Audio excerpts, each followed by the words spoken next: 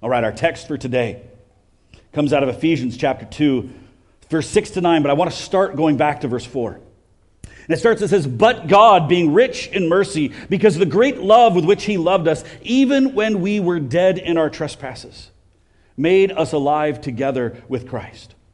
For by grace you have been saved. And he raised us up with him and seated us with him in the heavenly places in Christ Jesus, so that in the coming ages he might show the immeasurable riches of his grace and kindness towards us in Christ Jesus. For by grace you have been saved through faith. And this is not your own doing. It is the gift of God, not a result of works, so that no one may boast." Now, I want to recap where we've been as we're in this passage. It's such an one of the greatest passages anywhere found in Scripture. But the series title that we are in is called Living and Loving Like Jesus in a Post-Christian World. And you're to see more and more of why that title is there as we continue into this text. But the first chapter where we spent the first few weeks was in chapter 1 was the doxology that's explained, where it's this passage of worship, this extended passage from 3 all the way down to verse 14. And this passage where he's talking about who Christ is and all that he's done for us. And we worship Christ. And it talks about the need for the Ephesians, now their identity is in Christ. They don't have to run after other things for value or worth. That everything is found in Christ. That he's adopted them into his family. And then as you get towards the end of the chapter, it talks about Christ has been raised from the dead, and that now he has been seated at the right hand of the Father, far above all names and powers and anything that can be named in this age or in the age to come. And it finishes on this huge crescendo of who Christ is and all that he's done. And then chapter 2 we enter into, and it goes from the heights of glory and wonder to the depths of man's despair and depravity. And it begins by saying, remember, all of you were dead.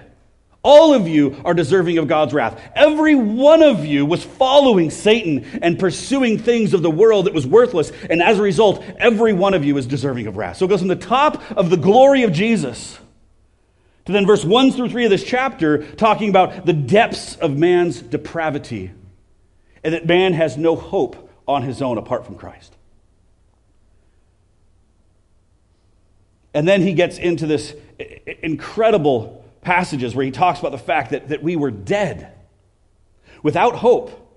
And it's quite a shocking contrast that he makes, because Paul is saying that we were not just sick and need a doctor, but we were dead and we need a Savior. It's not sickness he's talking about. And Paul makes this crystal clear. In fact, Shannon hammered this pretty well last week when he was preaching, and I just want to recap a little bit of what he said, because it's so central for where we're going today. Because if we don't get this beginning part, with it, the rest of it doesn't really make sense. And last week, Shannon quoted from Paul in Romans chapter 3, verse 10. And this passage is a crazy text where Paul says this in Romans chapter 3. He says, "There is no one righteous, not even one. There is no one who understands. There is no one who seeks God. All have turned away. They have together become worthless. There is no one who does good, not even one." So Paul is combining all these passages together and emphasizing again and again that without God, we have no hope. And then he says this in verse 13, "Their throats are open graves. Their tongues practice deceit. Their poison of vipers is on their lips. Their mouths are full of cursing and bitterness. Their feet are swift to shed blood." It's amazing what Paul does here. He does what no pastor is ever supposed to do, and that is he grabs all these passages from the Psalms and mashes them all together to show all these body parts and things of how everything's sinning. I mean, in this one section, he quotes from Psalm 5, Psalm 140, Psalm 10, Psalm 36, Proverbs 1, Jeremiah 5, and he just mashes little sections of these passages all together, because what he's saying is their mouths, their tongues, their lips, their feet, everything about them is filled with sin. He's saying literally from the tops of their head to the bottom of their feet, everything is corrupt because of sin, and they are without hope. And that's what he emphasizes here in the beginning of Ephesians. That we are without hope apart from Jesus. That we are not just sick and need a doctor, but we are dead and we need a Savior. And so often people would say, I'm not really that bad. I just need maybe a little bit of help. Love it. Tim Keller says, we're not sick in our sins, but we are dead in our sins. Because sickness comes in degrees, and we can always justify it in the gray of how sickness works. But Paul isn't comparing sin to sickness or cancer. We're not limited because of sin, or not 100%, or we can do some things and maybe not others in our sin. He says, even though that's how many people consider sin to be today, that they compare their sin to others, or they say, I'm not that bad. I just got a little cough. I'm going to be okay. I don't need a savior. I just need to fix a couple little areas of my life and I'll be fine. Maybe I need a bit of help, but just with a little bit of help and I can do the rest on my own. I'm going to be okay. I don't need a savior. I just need maybe some medicine or some herbal tea or some miracle essential oils that will. I was joking with my mom, do you have more unicorn horns for me today to be able to use, right? Like whatever it is, I just need a little bit to get me by. And that's how we think, that we're okay, just got a little bit of problems. But that's not what Paul says. He says, no, you are dead in your sin. And if you're dead, you can't do anything. You don't need a doctor when you're dead. You don't need Miracle Max. If you know that great film, I want to show this clip from it. Princess Bride. Probably owes you money, huh? Well, I'll ask him. His daddy can't talk. Look who knows so much, huh? Well, it just so happens that your friend here is only mostly dead. There's a big difference between mostly dead and all dead. Please open his mouth. Now, mostly dead is slightly alive. Now, all dead, well, with all dead, there's usually only one thing that you can do.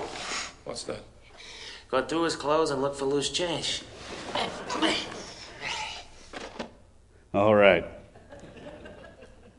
We aren't mostly dead, right? Miracle Max can't help us. If so, we could do something to help ourselves. We could lift ourselves up by our own bootstraps. We could find some way to find life on our own, but we are dead and we need a Savior. And spiritually, all are dead. There is no difference from one to the next. Whether you're a self-sacrificial Peace Corps volunteer working amongst refugees in Sudan, in all my work in East Africa, I come across so many absolute pagans, absolute atheists who are giving their lives serving in refugee camps all across East Africa. It used to blow me away that they had that hunger, that desire to help. So it doesn't matter if you're one of them or if you're a gangster like one of the guys I used to work with and murdering, a rapist, or you're just a selfish womanizer. It doesn't matter, or even if you're just a pretty good person. All are spiritually dead. Not sick. Not mostly dead. Dead. And so why does Paul hit this so hard? Because he's emphasizing it again and again, and he's about to explain it. He says, because we all need a Savior. Not a doctor, not a self-help guru, not a therapist to get us by. I mean, could you imagine a therapist trying to give counsel to a corpse?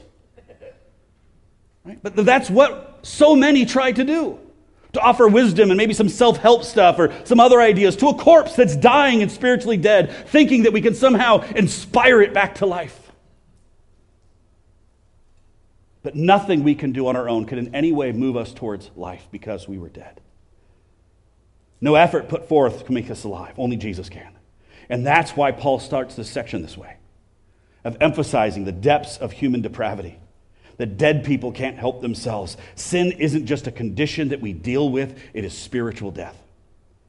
And we are dead without Jesus. As Shannon hammered last week, it's not just those who don't know Christ, but often Christians even keep going back to that ways of death and the ways of the world.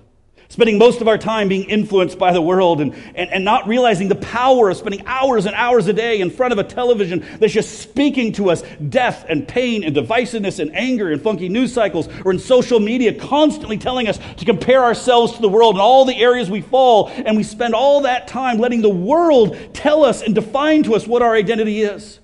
And as a result, we move more towards the world, and we have to fight to snorkel out of that sometimes, but we dwell in that place of the world. We dwell back under the prince of power of air of Ephesians chapter 2, verse 1 that explains. Way too many Christians have a kind of a view of Christianity that Christianity is primarily a belief system. That you just believe the right stuff, that you're good. But Paul says even Satan believed in Jesus. Believing is not enough. What we do with our bodies matters. What we do with our time matters. If we soak our mind and our brain, our body, and the news cycle and endless social media and TikTok and Instagram of comparison, it will corrupt our soul as it's doing so evidently in our lives, especially in the lives of our youth. It's not spiritual formation, but spiritual deformation. You can't counteract a life spent in the world and the brokenness and the pain of comparison and immorality, and then expect a few minutes in the morning of reading your Bible and an hour at church on Sunday is in some way going to measure up. So as we saw last week, though, it is Jesus who makes us alive. who brings us from death to life. Ephesians 2:5 says this way, even when we were dead in our trespasses, he made us alive together with Christ. For by grace you have been saved. Now again, these next few passages are just amazing. Some of the best anywhere found in Scripture, that we are raised from death to life. And why did he raise us? He says back in verse 4, out of his incredible love for us. All of this is being done, not out of duty by the Lord. There's no duty at all. It's because he loves us so much and wants to be with us. And as we go through these passages again, I want you to notice the emphasis on the language of together and with. Over and over again, he's going to say that we are together with Christ. We are with Christ. We are in Christ. Paul spends all of chapter 1 emphasizing again and again and again, we are in Christ, in Christ, in Christ, in Christ, in Christ. To the point that you just start tuning it out, but you can't. It's central to everything Paul is doing in this letter. And now we're going to see why that's so important. Where he says that you are in Christ, you're united in Christ, you're together with Christ, that our identity is in Christ. And we hit the passage for today as we're going to see this. Chapter 2, verse 5 and verse 6. Even when we were dead in our trespasses, God made us alive together with Christ. By grace you have been saved. And he's raised us up with Christ and seated us with Christ in the heavenly places in Christ Jesus. So Christ has saved us. And what else? He's raised us up with him. And he seated us with him in the heavenly realms, or in the heavenly reality in Christ. Now notice that language. God made us alive together with Christ. He raised us up with Christ. We are seated with Christ. And all of this happens in Christ. I mean, the redundancy here is just insane how many times he says this. That God has united us to Christ in his death and in his resurrection. So check this out. Paul spends all this time in chapter 1 emphasizing this. Because as a result of us being in Christ, wherever Jesus goes, we go. Wherever he goes, we are with him. So wherever he goes, we're in the same place as him, as we're going to see.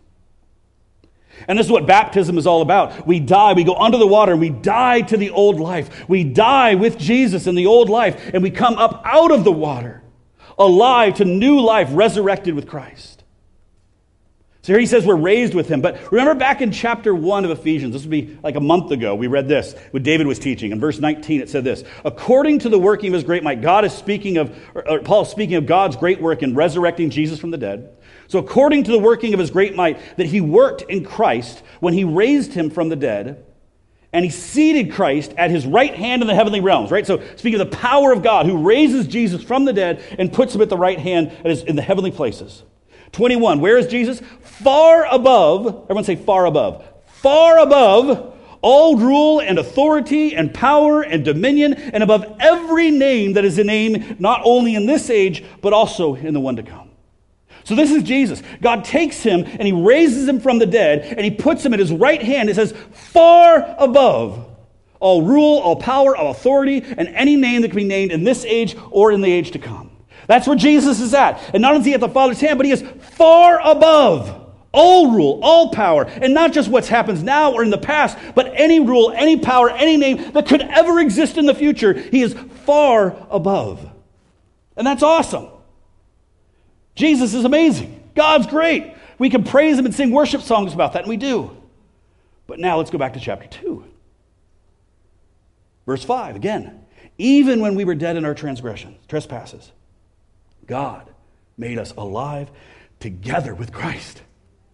He was dead, we were dead. He brings us together, makes us alive together with Christ. For by grace you have been saved. And here it is. And God, the Father, raises us with Christ and seats us with Christ in the heavenly realms in Christ Jesus. I mean, are you tracking what this is saying?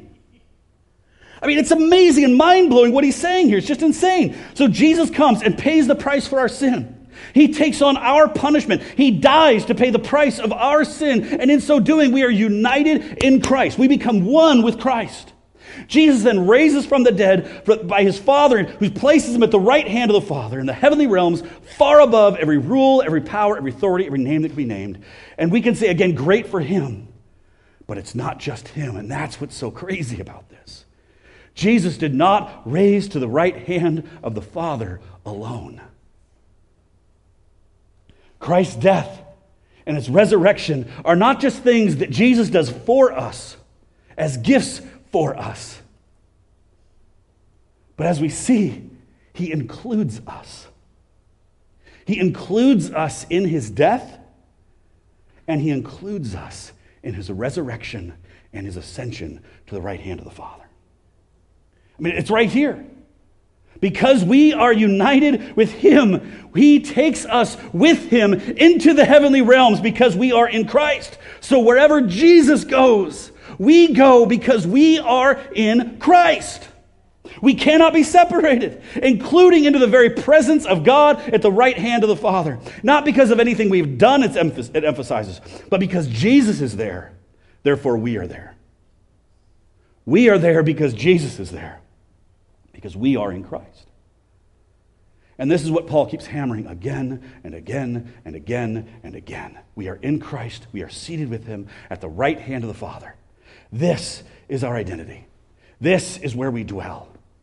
And why are we there? Because Jesus is there. This is not future language. This is past tense language. This is something that's already happened. It is our present reality that we experience now in part, and when we die in eternity, we'll experience it in its fullness. But it is something for now. This is our present reality. When we accept the free gift of God's amazing grace, he unites us to himself. As it said, as David was talking about a couple weeks ago, we are sealed with the Holy Spirit in Ephesians chapter 1. We are united with Christ when we believe. And we dwell with him in the presence of the Father, far above all rule and authority and power and name that can be named in this age or in any age to come. We are no longer dead, but we are alive in Christ. We are with Christ. We are seated in him. We are far above right now. Do you believe that? Do you actually believe that God can be that good? I mean, what do we do to deserve this? Nothing. We were actively crucifying him. We were selfishly pursuing our own ends. And while we were dead, Christ made us alive. He did it. We could do nothing because we were dead. He united us to himself, and he brings us into the presence of God. And there's so many directions to go with this. I mean, I could spend weeks and weeks just unpacking this. This is the gospel of Jesus bringing death to life to be with him for all of eternity. But there's two specific things I want to hammer on this. And the first one, that we are far above seated in Christ. Not that we have power that he does. And it reminds me of a couple stories I want to share. And one was a few years back. I've been a part of this large missionary organization around the world. And a few years back, we had this prayer team that was going out all the place and praying and doing ministry and evangelism. And the team felt that they were supposed to go to Egypt, to Cairo, to do some ministry there. And as they were praying, the more they prayed as a team, about 15 of them or so, they started getting really scared as they started learning more about Egypt and what was going on and all the demonic warfare that's going on up there. And they came and they asked our larger community to pray for them. And there's about 15 of them praying or sharing. And as each person that shared, it seemed like they got more scared and more fearful of, we feel that Satan's going to try and attack us. A couple were saying, we're actually think he's going to try and kill us. And they were just like starting to freak out about going and attacking Satan on the land of Egypt and Cairo and on this trip. And some of them were really scared. And as they were sharing, I was just filled with grief. And I'm like, they have terrible theology, for one. But they don't understand who they are and where they are. Because Paul, and so what I did is I actually grabbed the whole team, took them aside, and I spent a few minutes breaking down this exact passage right here that we're looking at, saying, do you realize who you are and where you are? Because the Bible says that we are seated with Christ far above all rule of authority. He tells the Ephesians to not be afraid of living in Ephesus, which was 100 times worse than anything in Cairo today. I spent a lot of time in Cairo. Nothing compared to ancient Egypt, or ancient Ephesus, compared to the demonic warfare and all the strongholds going on. And no one, Paul is saying, should live in fear there. They're supposed to live there and raise their families in the midst of that place. Because why? They are in Christ. It is not them who should be afraid. It's the demons who should be afraid by them going in. And I got a chance to put this theology in practice a number of times, but one very, very, very specifically a few years back. I was working in one of the most demonically oppressed places on the globe. I've been to a lot of those, and this one was the worst I've ever seen. Among a group of people that many who were satanic cannibals. No joke. This is real stuff. Many of them had magical amulets that were buried under their skin and all this horrific demonic activity. And the witch doctors were filled with so much supernatural power. Many of them actually would murder their own families and consume the bodies and do all sorts of other stuff to gain more power. And I don't want to talk about the powers they had because that just brings glory to Satan. But this is sick, twisted, demonic stuff to the highest order of degree. And when I was there, I was working with a bunch of these guys, and there was a whole group of them that were coming to this training center that a number of them already accepted Christ. Many others had not. And among them was one of the chief witch doctors that was there. And they went there, and the witch doctor wasn't yet a believer, obviously, but he was curious because of what he was seeing in the lives of all these other people, and so he came as well. But they wouldn't let him stay, the leaders of it, the Christians, because everyone was afraid of him because all of this magic power, I don't quite how all it works, but it was imbued into this amulet that he wore around his neck. And they said, you cannot come as long as you have that amulet. And so he said, well, I'll leave it with somebody else. And he said, who would take it? And the bishop of the area was there. And he's like, I'm not taking that. And all the leaders were like, nope, I'm not taking it. He's like, someone needs to hold on to this for me. And I was an idiot and stupid and naive. So I said, sure, I'll take it because Ephesians chapter 2 says that we are far above and seated with Christ. So shouldn't that be a problem? And then he goes, okay. And I said, I was filled with like naive boldness. And I said, in fact, I'm going to stick it under my pillow and sleep on it tonight. A little arrogant, but trying to put this theology into practice. And the witch doctor, he freaked out. He says, no, don't do that. Anytime it's apart from me, it turns into a snake and it poisons and kills whoever's around. We're talking crazy, weird, demonic stuff. And I said, I'm in Christ. Went home that night, long story short, put it under my pillow, went to sleep on it. I'm like, that's weird. So I grabbed it and put it on a table on the other side of the room. So I just prayed like crazy that night. I'm like, I don't know if any of this is real, but geez, I know you are. So I said, Lord, help me to sleep and make this be a testimony. Wake up the next morning early. I open my door, and there's the witch doctor standing at the door. And he's looking at me with a great shout of praise. He says, you're alive. You're alive. And right then and there, he gives his life to Christ because he demonstrated the power of God over all the darkness. Right? Amen. That's worth of applause. Jesus is amazing. In fact, he went home that very day and gathered together all his demonic supplies, including like a skull that he drinks blood out of and all this other stuff. And we had this huge bonfire just burning all the stuff that he had. Wouldn't burn at first. We just grabbed a bunch of tires and threw them on the top and just huge flames going up. It was amazing. God brought death to life. This is real. It's not just words. It's real. We are far above. We are in Christ, and we have nothing to fear. The Ephesians do not need to be in fear of the gods or of the goddesses of the area. They are in Christ. They do not need to walk in fear. And today, we do not need to live in fear of whatever is controlling our area. And maybe it's politics in the season that can bring some angst, or progressive agendas, or demonic activity. We are in Christ. We do not need to fear these things. We are far above all of it. We are seated with Christ. We are above every name, every power, every agenda, every division. All of it because we are in Christ and seated with him. Do you believe that, church? That we are in Christ and seated with him? Do you believe that? And if you believe it, the better question is, do you act like it? Do you live this way? Is this how we live, or is this just a thought that we mentally ascend to and say, yeah, I accepted Christ 20 years ago and I said a prayer. I'm a believer. I go to church. I read my Bible sometimes. I know this is true, but it has no impact upon our lives. It's a radically different question to say, do we live like it's true, or do we just believe it's true? Paul is not saying all this so the Ephesians could have some good theology. He's not saying all this to them so they would say, yeah, we know that's true. No, he's saying it so it changes their lives, so they would stop living in fear and they would begin with boldness to go out in the midst of this demonically oppressed land and live for Christ and love their neighbors. To put it into practice amongst the people who hated them. Because in that culture, if you weren't worshiping the other gods, they blamed you for everything bad that happened. Your neighbor's crops don't grow, it's your fault because you did not worship Artemis.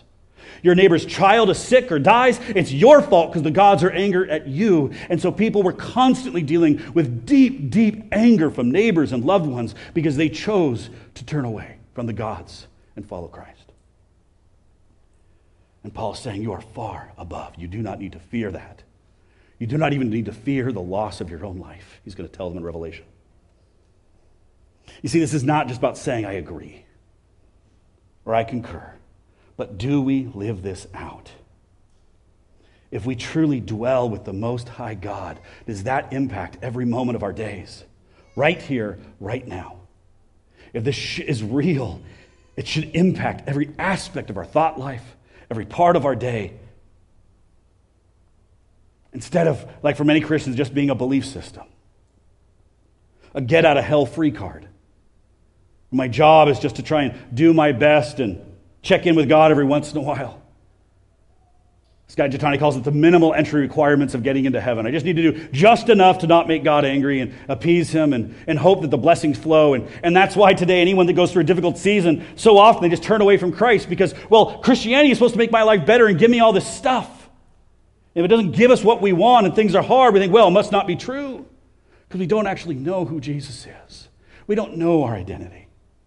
But what Paul said is true. And that means that right here, right now, in this moment, we are in Christ. And it means the empowering presence of the Holy Spirit is available to us right now, right here, and every moment of every day. We do not have to live in fear. We can live with boldness as we sacrificially love those around us. We don't need to be scared of election results or live in turmoil of those things. We don't need to be scared of political parties. I don't need to be scared of even the loss of my own father. Because I know I'm with Christ and I know all things are in his hands. Thankfully, most of us are not going to be confronting a lot of cannibalistic, demonically possessed witch doctors, most likely. That won't be the normal of our day. But we will be asked, and frequently in conversations with loved ones who've either following Jesus or aren't, or kids or friends that have walked away from their faith, or neighbors, or maybe even loved ones who are having different views of gender and sexuality than we have, and all of our value systems are going to be challenged in different ways, and we are given opportunities daily to say, what does it mean for me to live as though this is true and real and not just an idea or belief system? What does it mean for me to actually dwell with Christ and know that I am an ambassador for him? I dwell with him. And in fact, the Greek word where it talks about image bearer is actually the word for idolatry, saying you are God's icons, meaning everywhere I go, the very full presence of God goes with me. If that is true, what Paul is saying, how do I love those who are hurting around me? How do I love those who are having questions that make me uncomfortable? How do I love those that are deconstructing? How do I love those even who are other Christians who think or believe differently than me or have different theology or ideas? Will I extend to them the same measure of grace that Jesus has extended to me? Let us live in this reality. Not just do a Bible study and have some good ideas about what is true. Because this reality, that we are in Christ, is more real than the flesh on my bones, more real than the chair you are sitting on. Because you see, this body will decay. That chair will decay. But our identity in Christ, the reality that we are with him, that will not decay. In fact, it only becomes more clear into eternity. That is the true reality. In fact, that's why Paul says in Colossians 3, this incredible passage, verse 1, he says, "Since then, you who have been raised with Christ, set your hearts on things above, where Christ is seated at the right hand of God." He says, since you've been raised with him, since you are there, set your hearts on him, set your minds on the things above, not on earthly things, not on the brokenness of the world, but on who Christ is and what he's doing. For you died, and your life is now hidden with Christ in God. I love how Eugene Peterson translates this in his translation of the Message. Eugene Peterson, incredible Greek a pastor and a Greek scholar, and he does beautifully. And he says this. So this is the same passage in kind of modern language. He says, so if you're serious about living this new resurrection life with Christ, he says, act like it. That's what Paul's saying. Act like it. Don't just treat it as an idea, as a concept that you say, yes, I agree, to mark it up on a value or a belief system that you check off. Act like it. Pursue the things over which Christ presides. Pursue the things that Christ is authority of. Pursue the things of Jesus. Don't shuffle along, eyes to the ground, absorbed with the things right in front of you and the things of the world that bring brokenness. But look up and be alert to what's going on around Christ. That's where the real action is. That's the real reality. The spiritual one that goes on for eternity, where Jesus is active in the lives of every single person we know. Every single time we are in a room with anybody else, we know that he is alive and he is actively moving in and around that person's life. We need to make ourselves more aware because we are with him of what he's doing, he says. See things from Jesus' perspective, he translates. Oh, that we have the eyes of Jesus. Your old life is dead. Your new life, which is your real life, even though invisible to spectators, is with Christ in God. He is your life. Amen. God's grace is not just about a momentary transaction where our sin is removed and we're given his righteousness as some transaction that happens the moment we accept. While there is grace, that's not the limit of it. God's gift of grace is active every moment of every day, empowering us to live this life in Christ. I am not a Christian because 30 years ago I said a prayer. Or more than that, 35. I was 8 years old in my room. I had a Fisher-Price record player. If you guys, anyone remembers those things. And I'll never forget, it was a record. I still have it today in my mom's house called Corky Sing-Along. And the last song was a little record where you sang the words, and I'd play it over and over again. And the last song on the thing was a song of accepting Jesus. And at 8 years old, I accepted Jesus in my heart. And that's amazing. But I'm not a Christian because 35 years, or how old am I now? 42? 40? Whatever. Bad math. 35 years ago that I said a prayer. That's not why I'm a Christian. I'm a follower of Jesus because every day I get to wake up and live this life in Christ. I get to experience the nearness of knowing my Father and walking with him by his empowering presence of his Spirit, enabling me to dwell with him. Because I can be with the Father and with him because Christ is there. That's why I'm a follower of Jesus. Not because of what happened in the past, because right now I'm following Jesus. My faith is not just something of the past, but I'm faithful to him right now, walking with him at this moment, holding on to the reality that we are in Christ. Of trusting him to empower me to live and love like he did and what he's called us to. So we are in Christ. We dwell with him and we are seated with him. And that must be our reality. Amen? That was my side point. The primary point I wanted to make today. I'll make it short. But it's the primary one. And it's the next verse, 2, 8, and 9. I won't be able to do it justice. We'll come back again. For by grace you have been saved through faith. And that is not your own doing. It is the gift of God, not a result of works, so that no one may boast.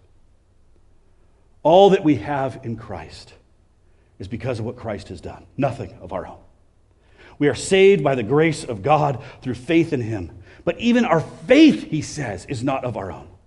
Grace and faith and love are God's gift to us. Why? So that we can never boast. He loves us and he gets all the credit. Nothing we do are ever going to in any way contribute to our own salvation because dead people, remember, can't save themselves. Only a Savior can. Jesus did the work. He paid the price so we didn't have to. He gave us a life that we don't deserve. He doesn't write this to condemn us, but he writes it to show what Christ has done and to celebrate new life, that this is what Christ has done to make us alive. And in fact, the language he uses here in Ephesians is the same language that Jesus uses in the story of the prodigal son. The story of the prodigal son is one of a wealthy landlord or landowner whose child turned against him and wanted to be dead and demanded his inheritance early. And he went away, took all of his inheritance from a very wealthy family and spent it all on alcohol and prostitutes and partying. And after a few years, he was destitute, working with pigs, dreaming he could eat the food of the pigs. His whole life had been destroyed. He had nothing worth living for. He had lived the life that perfectly describes Ephesians 1-3. Completely in the world, run by Satan, deserving of wrath. That was where he lived and where he dwelled. Until finally, in a moment of truth, he realized maybe I could go home and become a slave to my father. Maybe he will accept me. I will never be accepted as a child, but at least maybe I get to be a slave because they live better than I do. So he goes back to the father, and the father sees him, doesn't even let him repent, runs to him, and here's what he tells his servants. He goes, go get the best robe. In verse 23, he says this, and kill the calf we have been fattening. We must celebrate with a feast. For the son of mine was dead and now has returned to life. He was lost, but now is found. So let the party begin. You see that? The party can begin because he was dead and is now alive. The Father has made him alive. Not based on anything the Son did. All he did was destroy it. The Father came down to someone who had ruined it all and made him alive. A son who had everything and rejected it all, and the Father makes him alive. In a sheer act of grace that could never be repaid. I love that great worship song, Reckless Love. It says, oh, the overwhelming, never-ending, reckless love of God. It chases me down. It leaves the 99. I couldn't earn it. I don't deserve it. Still, Jesus, you give your life away, right? I couldn't earn this reckless love. I couldn't deserve it. But you keep giving your life to us. And so application, I want us to celebrate new life today. The greatest longing of Jesus is to see people come from death to life and into relationship with him. It doesn't matter if you've never known Jesus, or if you've known him your whole life and maybe you've walked away, or you just become one of those apathetic Christians that believes it's about a belief system. Whatever it is, if you're not living the life he's called for you, respond to him this morning and say, Jesus, I want your life. I want to experience more of who you are. It doesn't matter the degree of sin that you've experienced. Maybe some of you are thinking, I'm not really that much of a sinner. I just got a couple things and a few things going on. And maybe some of you are cannibalistic witch doctors. Who knows? Or somewhere in between probably. Regardless, it doesn't matter the degree of sin. He's covered it all. And he's longing for us to leave the dead way of living. As Shannon talked about last week, to not be the walking dead, but to experience life in him. So right now, I want us to take the opportunity to experience life. So if you would just close your eyes and bow your head, I just want to pray and ask Jesus to move. So close your eyes, bow your head, and let's just pray for a second. Oh, Jesus. You are amazing, Lord. While we were hurting you and pursuing our own interests, you came and gave your life for us. And you brought us from death to life. There are many here this morning, Lord, who do not yet know the joy of walking with you. Whether they've never accepted you as Lord and Savior, or they have, but they've been following a twisted form of that's primarily about just their own interests, or about believing stuff that's not actually consumed with dwelling in the very presence of the Most High God and partnering with you and seeing your will and glory and beauty and grace poured out into the world. So Jesus, I just pray right now, may you speak to each of us. Like that prodigal father saying, come home. Just return to me. If you've been on the outskirts, just return and right now just say to Jesus, I want to follow you again. I want to experience your life.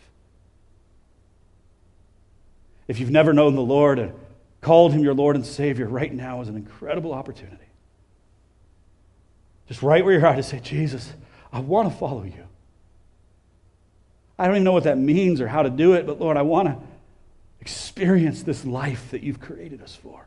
I recognize that my own life has been living in my own ways, and all it produces is death and despair and hopelessness and pain and selfishness. I want to experience your love and to live for you. I want to turn away from the things of the world and experience your life. Just call out to the Lord right now. Jesus is saying, just come to me. Come, all who are burdened and weary and heavy laden. He says, I will give you rest. I will give you life.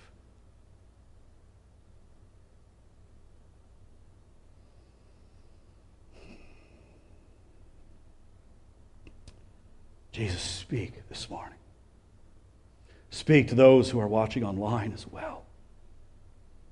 Holy Spirit, draw people into your presence, and may we celebrate life with you, Lord Jesus.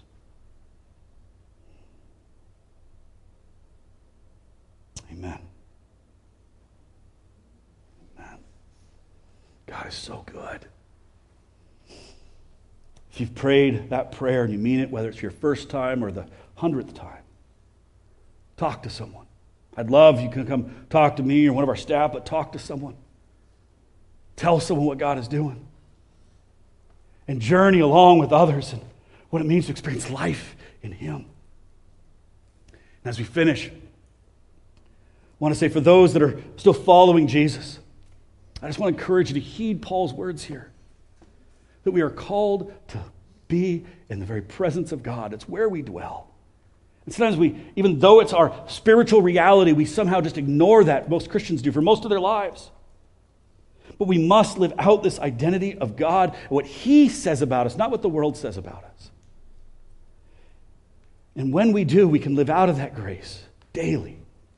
We can live out of our new identity, our true identity. And it will draw people to Christ, and not because of fancy words, not because of bringing church to church and seeing good worship or a good preacher, but as each of us live and love like Jesus. I want to finish with this one quote from a scholar I love, and on his commentary on this passage, he's talking about living in this reality. I want to finish with this. He says, what if people experienced Christians as those joined to the loving giver, Jesus? What if? Imagine if.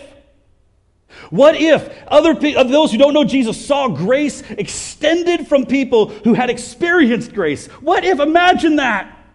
If people who don't know Jesus experience grace extended to them by Christians to the same degree to which Christ extended it to them. Imagine if that is what Christians were known for. And how well we extend the love and the grace of Christ that we have received, and we extend it to others. Instead, what do we often do? We look at Ephesians 1-3 saying that we were in the depths of depravity in those places, and we judge people for being there. So often.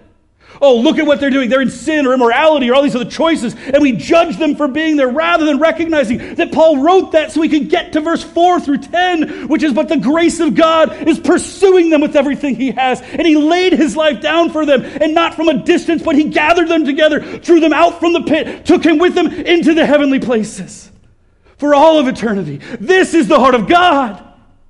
How as believers can we not share the same heart for the lost and the broken and the hurting?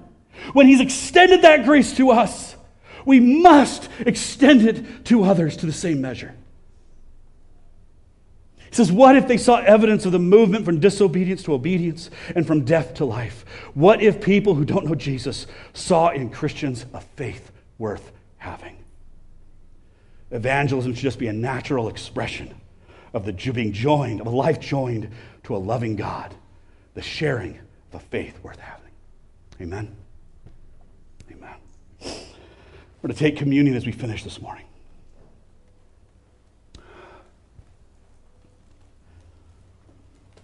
Sorry, it's been a few weeks since I've been up here. Maybe a little more energy than I was supposed to. Next week I might bring it down a level. We'll see.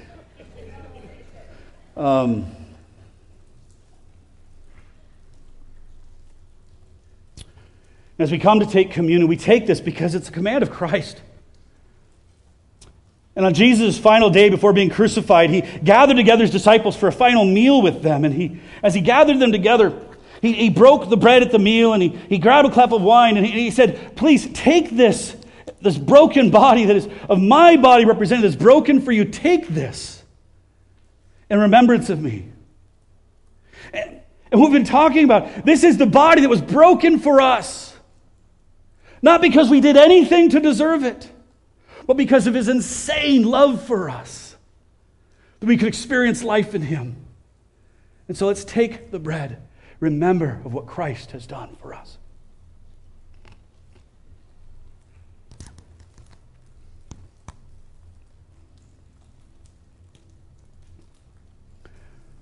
And then He took the wine.